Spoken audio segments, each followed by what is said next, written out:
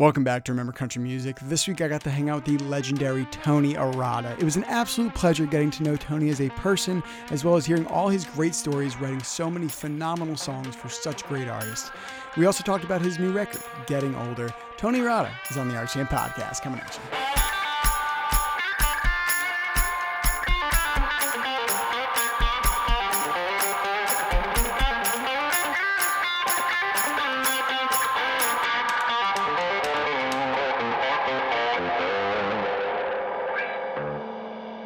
What's going on, everybody? Welcome back to another episode of the Remember Country Music Podcast. As always, I'm your host, Kyle Corbus. And today I'm really excited.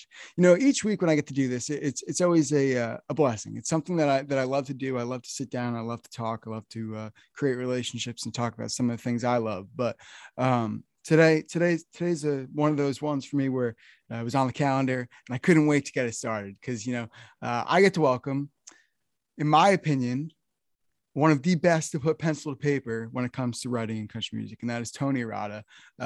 Tony, thank you so much for coming to hang out with me. Thank you for coming to sit down with me. I trust me, it means the world. I really do appreciate it. Kyle, you are most welcome, and thank you so much for having me. Of course. So let's talk about you a little bit here. I know we were talking about briefly, like we said, I'm from New Jersey, and right now you're in Nashville and it's snowing. I haven't seen snow yet this year, and it has snowed more times in your area than it has in mine. Right. You'll have to come south to find the snow. I guess so. Yeah. Well, I can tell you this, Kyle, y'all handle it a whole lot better than we do.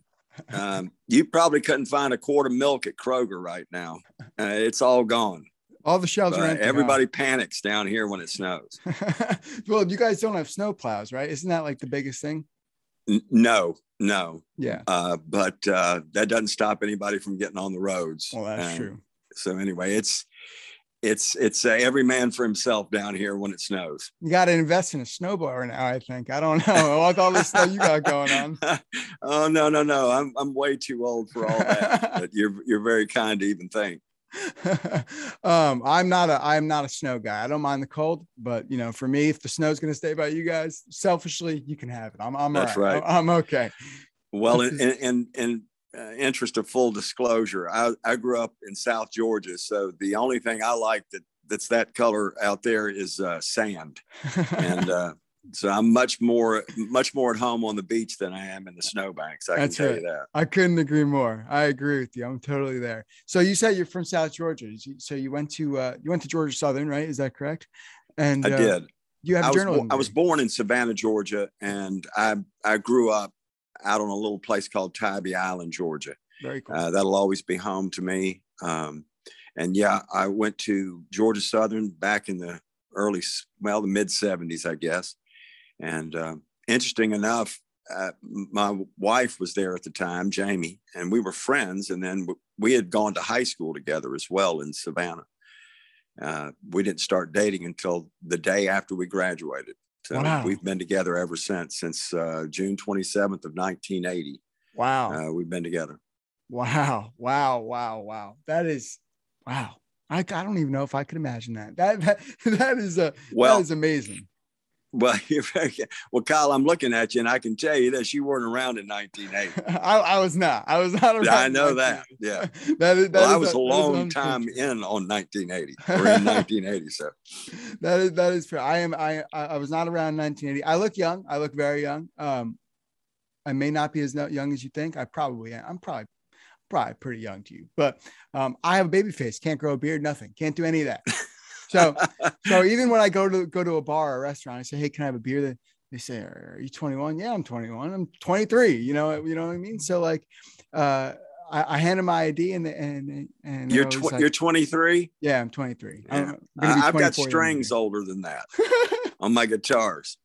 So, but that's wonderful. That's wonderful. You know, I'm wise with age, as some people may say. No one says that. Trust me. So you at Georgia Southern, I understand that you had a journalism degree. I also went to school and have a journalism degree as well. Do you think, in terms of songwriting, that, you know, is your journalism degree, was songwriting always there for you? Was it always in the back of your head where you said, "Oh, I'm going to come out with this degree, but I know what I really want to do, and maybe this could help me get to that point? Well, I always knew that, well, I guess from about the time that I was 16 or 17 is when I first started dabbling around with writing verses or poetry or whatever you want to call it. I always loved the written word. And it was, so when I went to school, I actually wound up with a journalism degree, Kyle, because at some point I had wasted so much time and so much money up there that my father finally said, "What do you have the most hours in?" And I said, "Well, English journalism." And he said, "Well, that's what you are. Now get out." So that's how I wound up with a journalism degree. But two ways that it did pay off in the future. When we moved to Nashville, obviously they didn't need another songwriter. And I was very fortunate to use my journalism degree along with some articles I'd written I was loading boxes at UPS at the time when we first moved here. And I was loading trucks out there. And in my spare time, I would write articles for their company magazine. And I used those and my degree to finally get a job as an editorial assistant at a trade magazine in Nashville. Wow. So in that regard, it helped me. But now in years that have gone by, I see how some of the things they drill into you, your first few classes in journalism really paid off, which is there's nothing more important. They'll tell you 1,500 times a day than the lead. Yep. There's nothing more important than the first line of a story. Mm-hmm. And of course, that has helped out in songwriting. Most songs are only 3 minutes and probably don't have but 15 or 20 lines in them. So everyone's important and none more important than the first couple, because that's how you're going to set the song up. So I guess somewhere in my subconscious, I guess it certainly paid off. All right. They always say, don't bury the lead, right? Isn't that always the most important That's thing? right. Never don't bury the lead. Never bury the lead. And don't wait till the third verse to tell somebody what the song is about, because they're probably going to have moved on to the next song. That's right. That's right. That's cool, because I think that you know, in terms of writing, that's kind of nice that you've like even you said you moved to Nashville and you were packing trucks at UPS, but you know there was always something else there, and so then you went ahead and took that next step, and then that brought you to your you know your end goal. And I think that that's awesome. Do you think that you mentioned poetry a little bit there? Do you think that you know? So one thing that I was told a while back, and I never thought about it this way, is that someone said I what helps me most when it comes to writing songs isn't necessarily you know listening to other songs. It's actually reading. You know, this person reads a lot, and they read poetry and things of that, and that really helps with their songs. Would you agree with that? Does that help you too, or no? Well, I can't say I'm well versed or well read in poetry, but what I did do is I was the last child in my family, and I had an older brother and 3 older sisters. And I was way down the line. I was the last of the litter. And so they were all either married or gone to college by the time I really became aware of this thing called music. But what they had left behind was a treasure trove of old albums. And so I can remember when we first moved to Tybee, spending hours just reading the liner notes of all, and I'm talking about albums from every genre you can imagine. My folks were into big band, and then my brother was into R&B. My sisters were into the whole British invasion. So I had a wide spectrum of lyrics to read, and that's what I would do. Is as the songs would play, I'd sit there and read the lyrics as they went by. I've always said, I know for a fact you can't write a great book if you've never read one, and you can't write a great song if you've never heard one. Right. So it was a bit of an education just sitting there reading these classic songs, and you begin to realize there's a reason why they became classics, is because they are so well constructed. It's not just the thought they convey, but the way they convey it. Yeah. And so that was a very wonderful lesson to that I just, as with most things in my life, just stumbled across. Yeah, that's so cool. I think I'll remember that quote. You can't write a good book without reading one. You can't write a good song without listening to one. No, when I do go out and talk to people, I tell them, just think of your favorite song. Well, if you sit down and read that song and really study it, there are reasons why. It's not just that you remember where you were when you heard it or who you were with. Mm-hmm. It's because technically and thematically they're tight. There's nothing missing, and there's nothing that isn't needed to be there. Yeah, they're just enough. Right. And that's what, and it sounds so simple, but it's one of the hardest things on earth to come to. Is to know when you're done with a song and to know when you're not done with a song. Those are the only two things you really need to take into account. Oh yeah. So speaking of great songs, you have written some of the best for some of the best, right? That is who you are. Just off the jump, just name some of them. Obviously, Hal Ketchum, Patty Loveless, the Oak Ridge Boys, Reba, Dolly Parton, Randy Travis, Clay Walker, Tanya Tucker, Trisha Yearwood, and obviously Garth Brooks. So you just that list in itself is just unfathomable. But let's talk about that a little bit. You moved to Nashville in '86. So you go to Nashville, and then you start writing songs. You say you're working for UPS. You start writing songs. How do you get them out there to people? And how does that happen for you? How at one point, and this can go for anyone today's day and age too, but how do you get to Nashville in 1986 and sit down and then say, now what? That's exactly what I said. I remember staring out the window and going, now what? Now, in all truth, I had been writing songs long before we moved to Nashville, but everybody needs to know this. This is how I got to Nashville. To paraphrase Tom T. Halls, that's how I got to Memphis.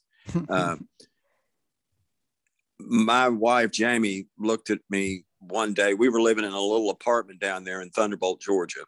We had been married a couple of years, and I was writing songs and playing in bands and trying to get away with singing as many original songs as possible. And she said, we can be broke anywhere, and which we were at the time. And those words have always stuck with me, because it was like, okay, well, if you're going to write songs, you're going to have to throw yourself into an arena where something can actually happen with these songs. Savannah is one of the most beautiful towns on the face of the earth, and some of the best people ever. Unfortunately, there's not a really big community there that supports original music. There's a lot of music in Savannah, but not a lot of outlets for people who write songs. So there's only a few places you can move if you're going to write songs, and easily the most accessible was Nashville, and that's where we landed. But what you said is the truth. I mean, you land here and you go, what do I do now? I well remember going down to the Bluebird Cafe right after we moved here, and to check out what the competition was. Well, we should have done that long before we moved to Nashville. I can tell you that. I'll always remember, those first few, wanderings into that club and seeing people like Don Schlitz and Fred Knobloch and Rodney Crowell and Matresa Berg, and you go, wow, they don't need another songwriter here. Yeah. But what it was a reminder of is that this is where things like, if you have a dream of being a songwriter, this is the town that has the outlets. Mm-hmm. But for me, we didn't know anybody. So for me, the only outlet was the live music venues. And so there was a place here in town. Unfortunately, we lost back during the big COVID shutdown, a place called Douglas Corner Cafe. And it was very hard to get into the Bluebird. It's such a coveted room. and Douglas had just started up, and it was a place where you could go and play songs and, you know, do the open mic thing, sign up at the, you know, and sing your song somewhere in the wee hours of the morning to whoever was left. But it was, oddly enough, Kyle, and this is the truth, it's pretty well documented, but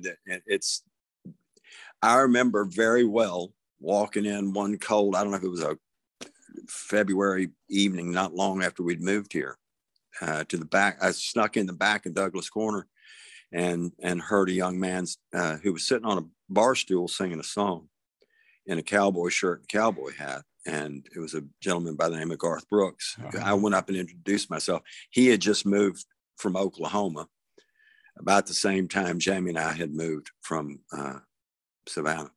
Wow. And mercifully, we've been, and thankfully, we've been friends ever since.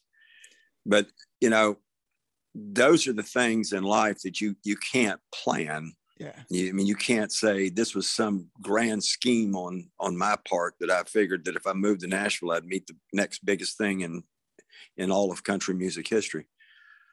But what it was is the fact that you had taken the leap of faith to move here and allowed such things as that to even have a way to happen. Right. And, you know, I owe that to, you know, the only reason we moved to Nashville was because of Jamie, who had the courage to do it. And when we got here, the only reason we were able to stay is because she kept the lights on. So, I mean, you've got to have somebody in your corner that believes in you. Exactly. I mean, my mama thought everything I ever wrote was the greatest thing that had ever been committed to paper. But unfortunately, my mama didn't run a record label. And but I was blessed with the love of someone who truly did believe that if given the opportunity, maybe something could happen. And that was 36 years ago. So I'm giving all the credit. I'm giving all the credit to Jamie that we're saying right here. That's what I'm saying. Oh, absolutely. That's what I'm trust saying. me, I do. I do. And, Tony, I like you, Tony, but I'm not giving you any of the credit. Well, then that proves you're a smart man. Yes, absolutely. Well, that is amazing. And you know, something that you said, you know, it's courage in itself to pick up and go to Nashville. Like you said, you know, it's always important to have someone in your corner, you know, like Garth, right? Garth, like you just said, you know, you met Garth at Douglas Corner Cafe, and Garth went to Nashville, then left, and then came back. Right. So, right. You know, even like you said, you know, someone who would, you know, be the biggest thing in all of country music, you know, even that. Well, and yes, and Garth has had someone in his corner since day one too. Is a gentleman by the name of Bob Doyle, who literally has stuck. You know, it's rare for an artist and a manager to stay together throughout everything, yeah.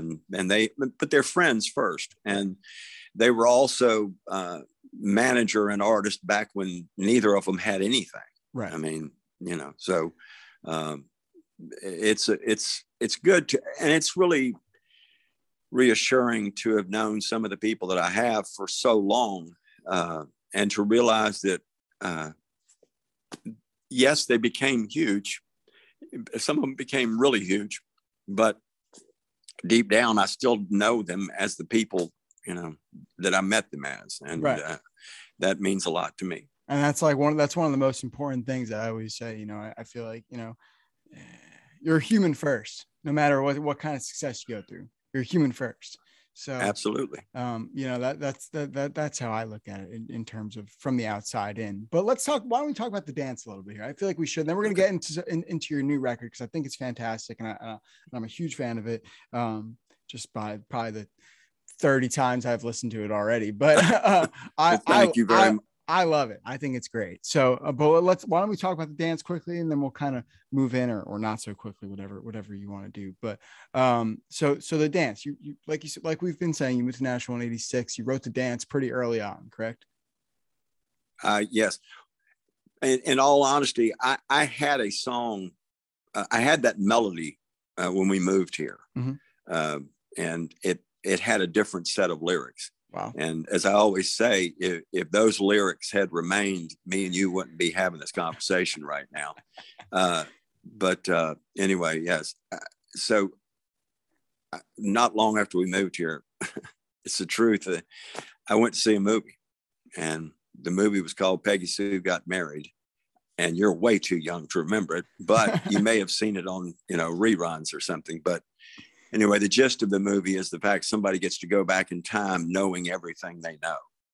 And in this particular instance, the actress goes back in time knowing how bad her marriage to, it was Kathleen Turner, and she knows how bad her marriage to Nick Cage turned out.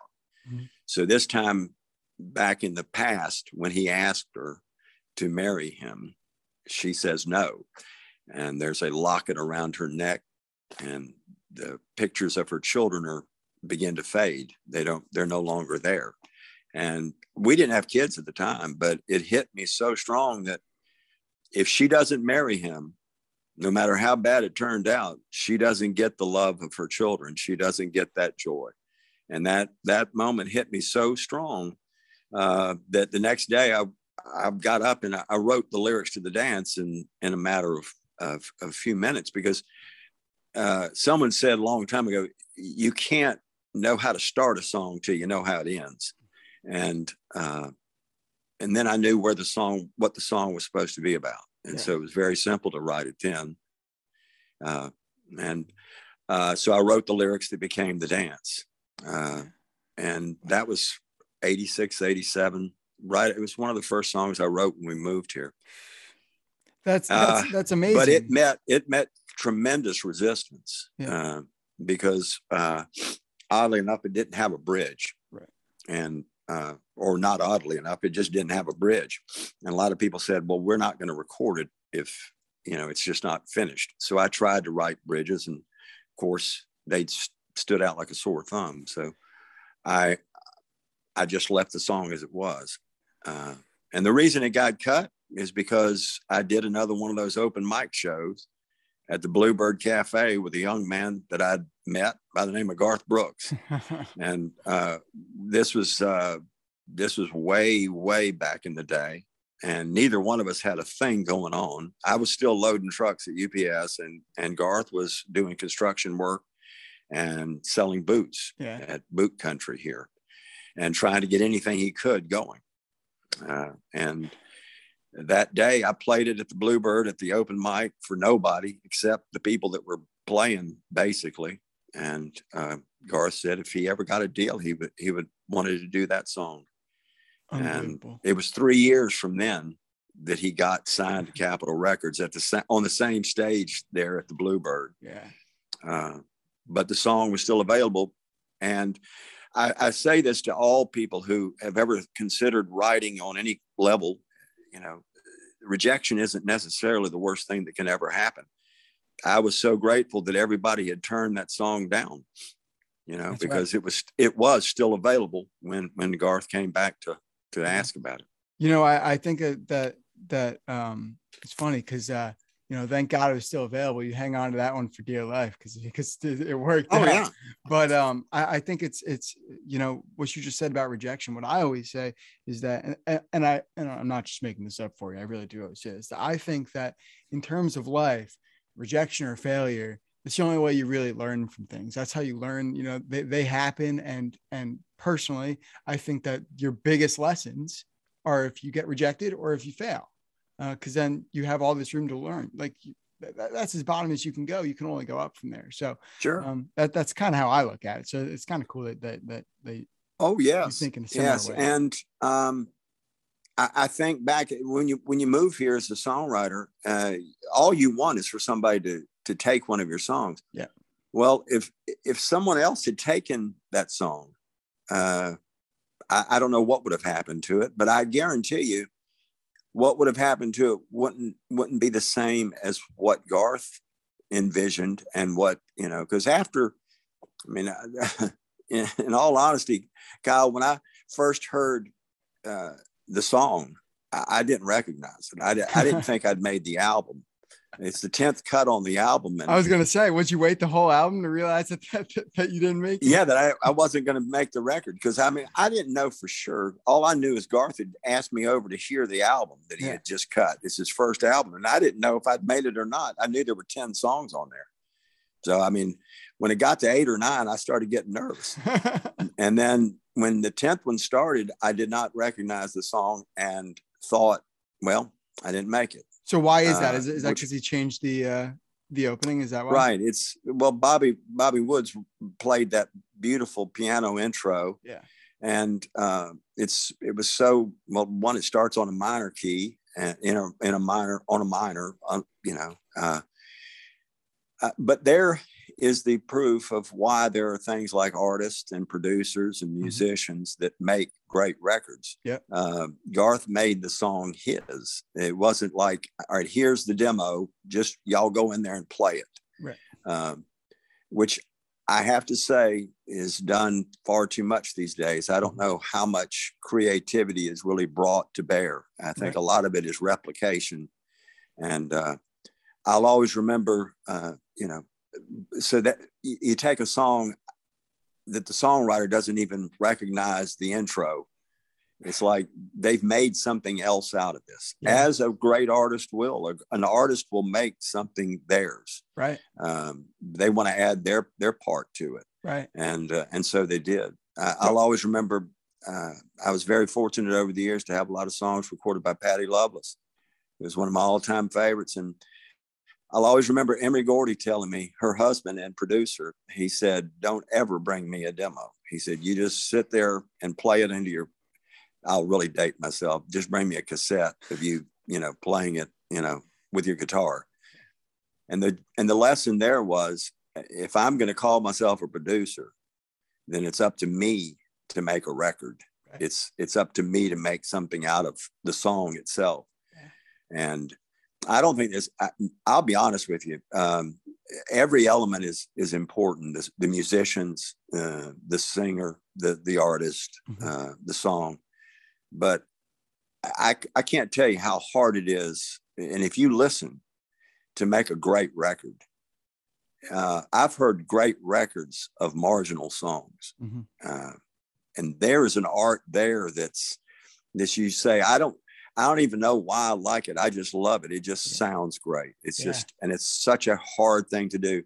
And there's probably none better that ever attempted it than Alan Reynolds, who was, of course, involved in the making of the Dance and all of Garth's records up till about the last 5 years. Yeah.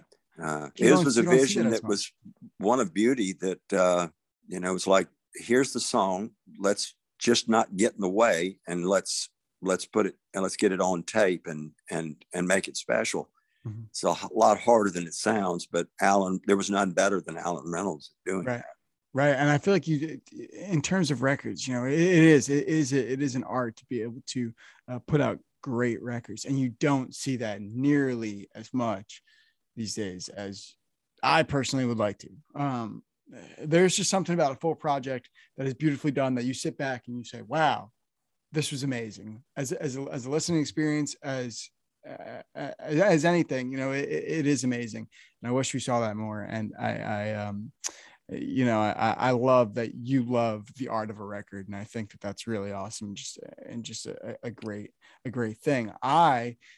Something that I read that I love is, personally, and I know that there are a lot of other people that agree about this, and you being the humble man that you are, I don't know if you do or not, but personally, I think The Dance is one of the greatest songs ever.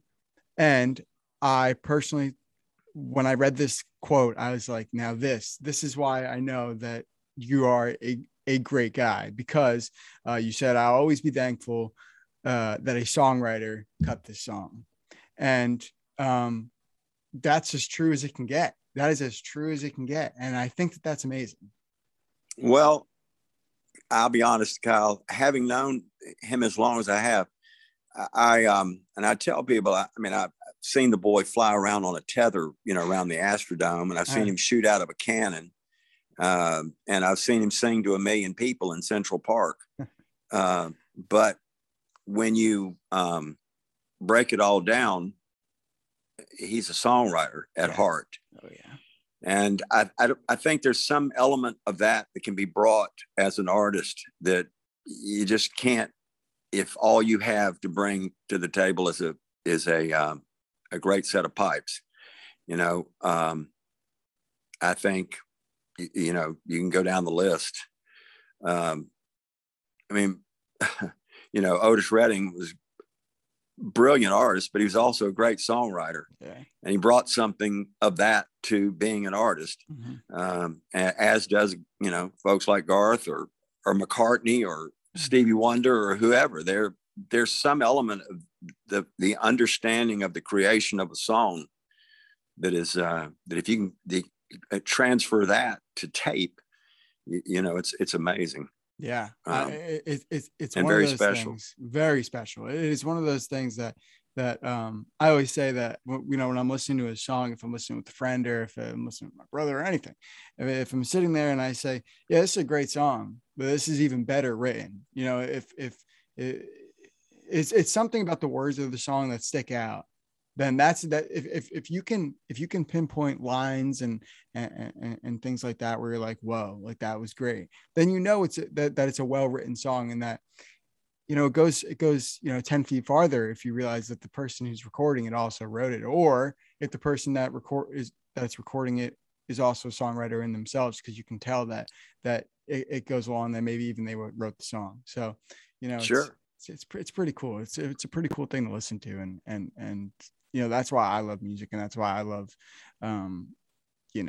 country music in general. I think country music is so driven by the art of song and by the art of writing, and that's why I love it, and that's why I guess we're here right now.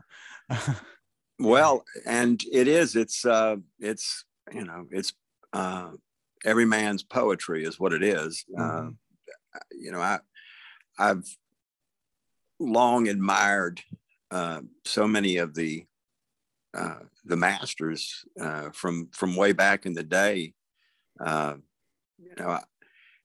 Trying to write a song as simple as Merle Haggard seemed to just throw out, like there was nothing to it, is one of the hardest things on earth. But and Sonny Throckmorton, people like that just can literally I don't know if I ever walked into a room and had a line like, all I want is what I had with you, I go, what are we going to do for the next 2 hours? Because there's really not a whole lot else that needs to be said. And my favorite Haggard song, that's a Throckmorton song, but my favorite Haggard song in the whole wide world, my favorite memory of all, the first time we met is a favorite memory of mine. Okay, well, let's go eat lunch. We're down here, might as well just repeat that line for the next three and a half. That's right. And really, when you think about it, that song's so brilliant, because the chorus is completely and totally universal. Yeah. There's only 6 lines in the whole song. The chorus are 3 of them, and they are universal. And then the 3 verse lines are so esoteric that only Merle knows what they're about. Yeah. But which means you, Kyle, or me could add our 3 lines. That's right. Of memories to that song, and you'd have exactly the same song. It's sheer genius. It's so interpretational. And it's simplicity. That's the best part. So interpretational. That is the best part. I love that. That is my favorite part, and that's why I love that song too. And that is just amazing. It's so crazy that even a person could put that on paper and say, I got it. Here you go. Like, this is it. I know. Like, this is it. I know. Well, and it gives me a great deal of hope that you, as young as you are on to these things like that, because I think that there's a reason why they call songs classics. There's they've lasted a long time, and because whatever they said at that time, is relevant and will always be relevant to whatever day that they happen to be heard. Yeah. Yeah, it's amazing. It really is. I love it, and it's they'll make their comeback. I have full faith in the world that the comeback will be made in some aspect. So let's talk about your new record here. It's called Getting Older. Yes. There's 10 songs. And it's your first record in a few years here, and it's great, and it's songwriter to the core, and I love it, and it's just an experience to sit back and listen to, and listen to those lyrics. And I'm excited because I'm going to get to look at the lyric sheet, and I really want to get to look at it just so I can follow along. So that's Oh, exciting. yes. Well, it's in the mail. Right. Well, and I appreciate very much the kind words about that. And as I said, these are 10 songs that have not been recorded. Right. The most important thing to take away from that isn't the fact that it's like a pity party or anything like that. What it is it is proof, I hope, in some capacity, that as I've always said, whether anybody had cut these songs or not, I'd still have the same number of songs. Mm-hmm. I'm very grateful to have been able to have made a living and as a songwriter. But if I had done something else, I'd still have the same body of work, because that's not unlike anybody else. I mean, that's just what you do. Yeah. So, and these songs are very special to me, and they're not diminished by the fact that no one has recorded them yet. I don't find them to be lacking or faulty. They're just some of my favorites. There's some that I'm proud of, and I'm glad they're captured in a way that can be distributed. And it was a real fun project because it was done very quickly. Yeah. It wasn't belabored. It's just everybody knew the songs and we played them, and that was that.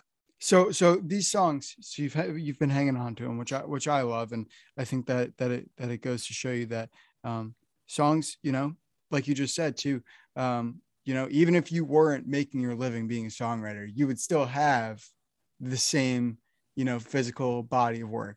And that's cool because even if you weren't here doing what you're doing, you would still be writing, which is a test to that you love what you're doing and you love doing it. And that's always amazing to see. So these songs, what is the oldest one? Which one have you had for the longest? Do you know?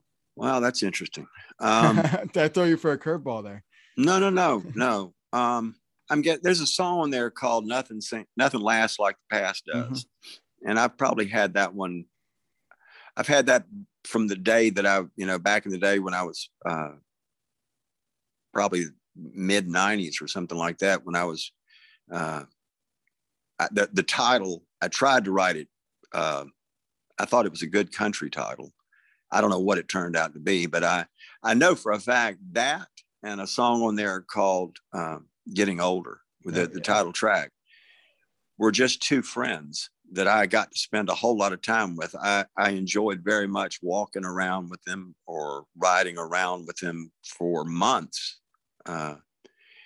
in their creation. I was in no hurry to finish either of the songs, particularly Getting Older, which was, like I said, it was, there's nothing more peaceful to me than having some idea that you're excited about, and you have the structure in your head. I spend very little time with a guitar. Once I know, it's like if you know where the song is going, you don't need to sit there and wait for the best lines. If I ever have any lines worth anything, they've come to me just by grace. Yeah. I don't have I didn't find any good lines trying to rhyme this line with the one before it. There has never been a line that I said, that'd be magic if you could do that. But most of them just fell out. And that's how you know, right? That's how you know that it is a line that you want to use. That's how you know, because it just comes to you. Sure. And so with that song that I mentioned, that is probably the oldest, and the song Getting Older, they were, it's probably why I'm not a very good co-writer, because I'm not, I'm in no hurry to finish the songs.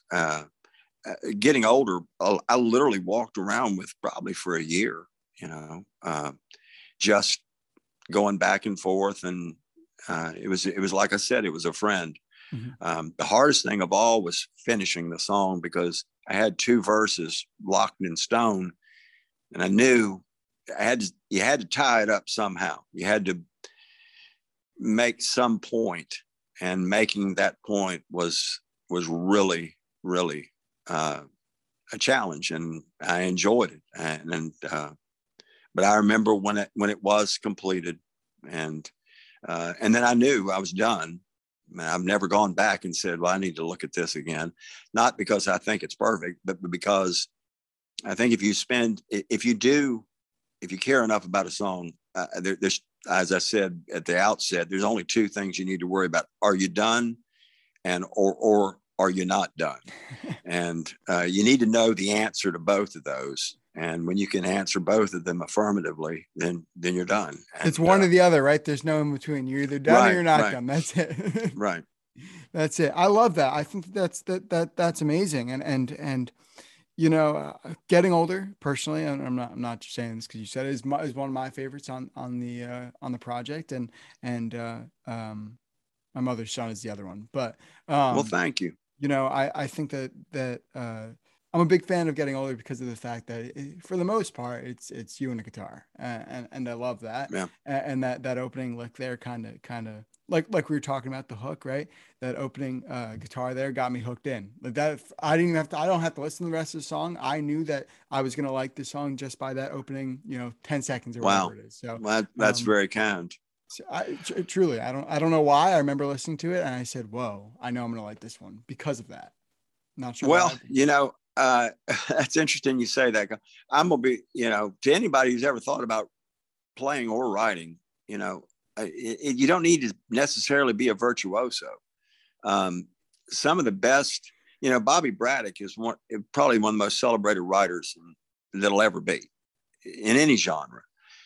And he's, Bobby, be the first one to tell you, yeah, he plays the piano, but, not like Billy Joel plays the piano, but it was like there was something endearing about the fact that he doesn't play it like a virtuoso. Yeah, is the fact that he expresses the idea enough, which also makes it that much more accessible to everybody else. Mm-hmm. There was a reason why the Beatles, everybody played them. You could play those songs. Yeah. You didn't have to be, a virtuoso to play those Beatles melodies. That's right. I love that. There's something accessible about the fact that not being very proficient at your, whatever instrument you play, if what you're really trying to do is convey an idea. Yeah. Yeah, I think that what you just said is so important. I love that you just mentioned the Beatles there, because I think that's how I'm a big Beatles fan, as I feel like a lot of people are. But gratefully, my dad played the Beatles growing up, and I that was one of my bands that I said, well, they're really great. And I think that the most important part about the Beatles and about a lot of things that you're saying here is that the song is so important. And it does, like you said, you don't have to be the best guitar player. You don't have to be the best piano player. You don't have to be any of that. You just have to be able to accompany yourself and let the song do the work. I think that's so important. And there's obviously other aspects, like you said, producing and like this, in today's world, producing and there are some amazing players out there that play some amazing instruments, but that's not always necessary. You don't always need that. No, I think it's important. And it is. It's about the song. Mm-hmm. I've got over my shoulder here. I don't know if you can see it or not. One of the few albums I have displayed is Blood on the Tracks. Okay. That was a turning point. Yeah. When I heard Tangled Up in Blue, I went, okay, I got to go find out about this. Yeah. And because it was one of those songs that broke every rule known to man, and you couldn't stop listening to it. And so what's there? I got to go figure this. I got to go find out about this. Isn't that the best part where you can say, there's rules here, but who says I can't break it? Oh, absolutely. That's the best part. I learned one of the most important lessons of all there, and I still give him credit. I will always give him credit. He's still a brilliant writer, a gentleman by the name of Kevin Welch. I'd been told over and over and over again, this is the way you got to write a song in Nashville. And then I went and saw him play, and he broke every rule there was. And I went, okay, well, he's good. And I went, well, and that's why, it was right after seeing Kevin Welch that I wrote Here I Am, and that Patty Loveless did. And it met tremendous resistance because the chorus doesn't repeat verbatim. And I said, well, Kevin did it. And he's good. But anyway, so you just have to settle in, and probably nothing more important as the songwriters go, okay, well, you know what?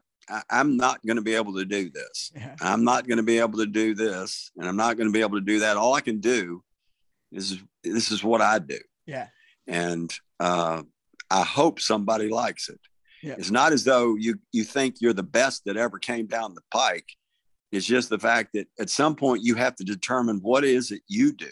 Yeah. What is it you bring to the table? That's right. And I was always first and foremost concentrated on lyrics, and and maybe using a turn of phrase that wasn't, heard every day. Not because just trying to be different, but because it's sang a little differently. Yeah. So at some point you have to just determine what it is that you do, and try to be the best at that. Because I'll never be Harlan Howard. I'll never be Bobby Braddock. Or Sonny Throckmorton or Merle Haggard or anything like that. I'll never, they had those bases pretty well covered. Yeah. So you just have to find your little spot and hope for the best. But you are you, and that's the best part. That's what makes you you. And well, you're very kind. Pumps out the great songs, always. Well, thank you. That's better than some. I mean, I've heard, believe me, I joke with people. I say, they said, I hope I don't hurt your feelings. I said, Lord, I've been in the music business for 50 years. I don't have any feelings left. So you don't have to worry. But I think one of the best responses I ever got to, I played somebody a song, and I think the response was, nobody's doing what you're doing. Yeah. And I thought it was, and then I thought about it. I went, I don't know if that was such a nice thing or not, and maybe there's a reason nobody's doing what you're doing. But anyway, it's been a wonderful, wonderful time here in Nashville. I've learned a lot, and I've met the best people, and I have to say this, Jamie and I, both our girls were born here. Katie, who helped with this interview, mm-hmm. and Allison, and both of them are rare breeds these days. They're actually native Nashvillians. They were both born here, which is a rarity here these days. And both of them immensely talented and so very smart and creative. And I just, I'm very blessed that, to call them ours. Yeah, I know that. That's amazing. That is amazing. Tony, I can't thank you enough for coming to hang out with me today and coming to sit in with me. I really do appreciate it. It is one of these things that, when I look back at, let's say I'm doing this a year from now, 10 years from now, let's say it all ends tomorrow. It's one of those days where I'm going to look back and say, wow, that was amazing for me. And I hope anyone listening, it's, just getting to hear Tony's stories and everything that he's accomplished in his career and just how, genuine of a human being he is. I hope it all kind of registers through and through your airwaves there. And I just really appreciate you coming and hanging out with me. So thank you so much. I do appreciate it. Kyle, thank you so very much for having me, and good luck with your podcast and with everything else you pursue, my friend. Thank you. I appreciate it. Everybody, thank you so much for coming to listen to another episode of the Remember Country Music Podcast. Remember to rate, subscribe, give us 5 stars. If you love the episode, and follow us on Instagram at RCM_podcast. You can go listen to Tony's new record, Getting Older, which is out now, and do all the good things. Love it, share it, stream it. You know what we do here. Thank you for tuning into another episode of the Remember Country Music Podcast. That's Tony. I'm Kyle. We'll see you next week. Bye-bye now.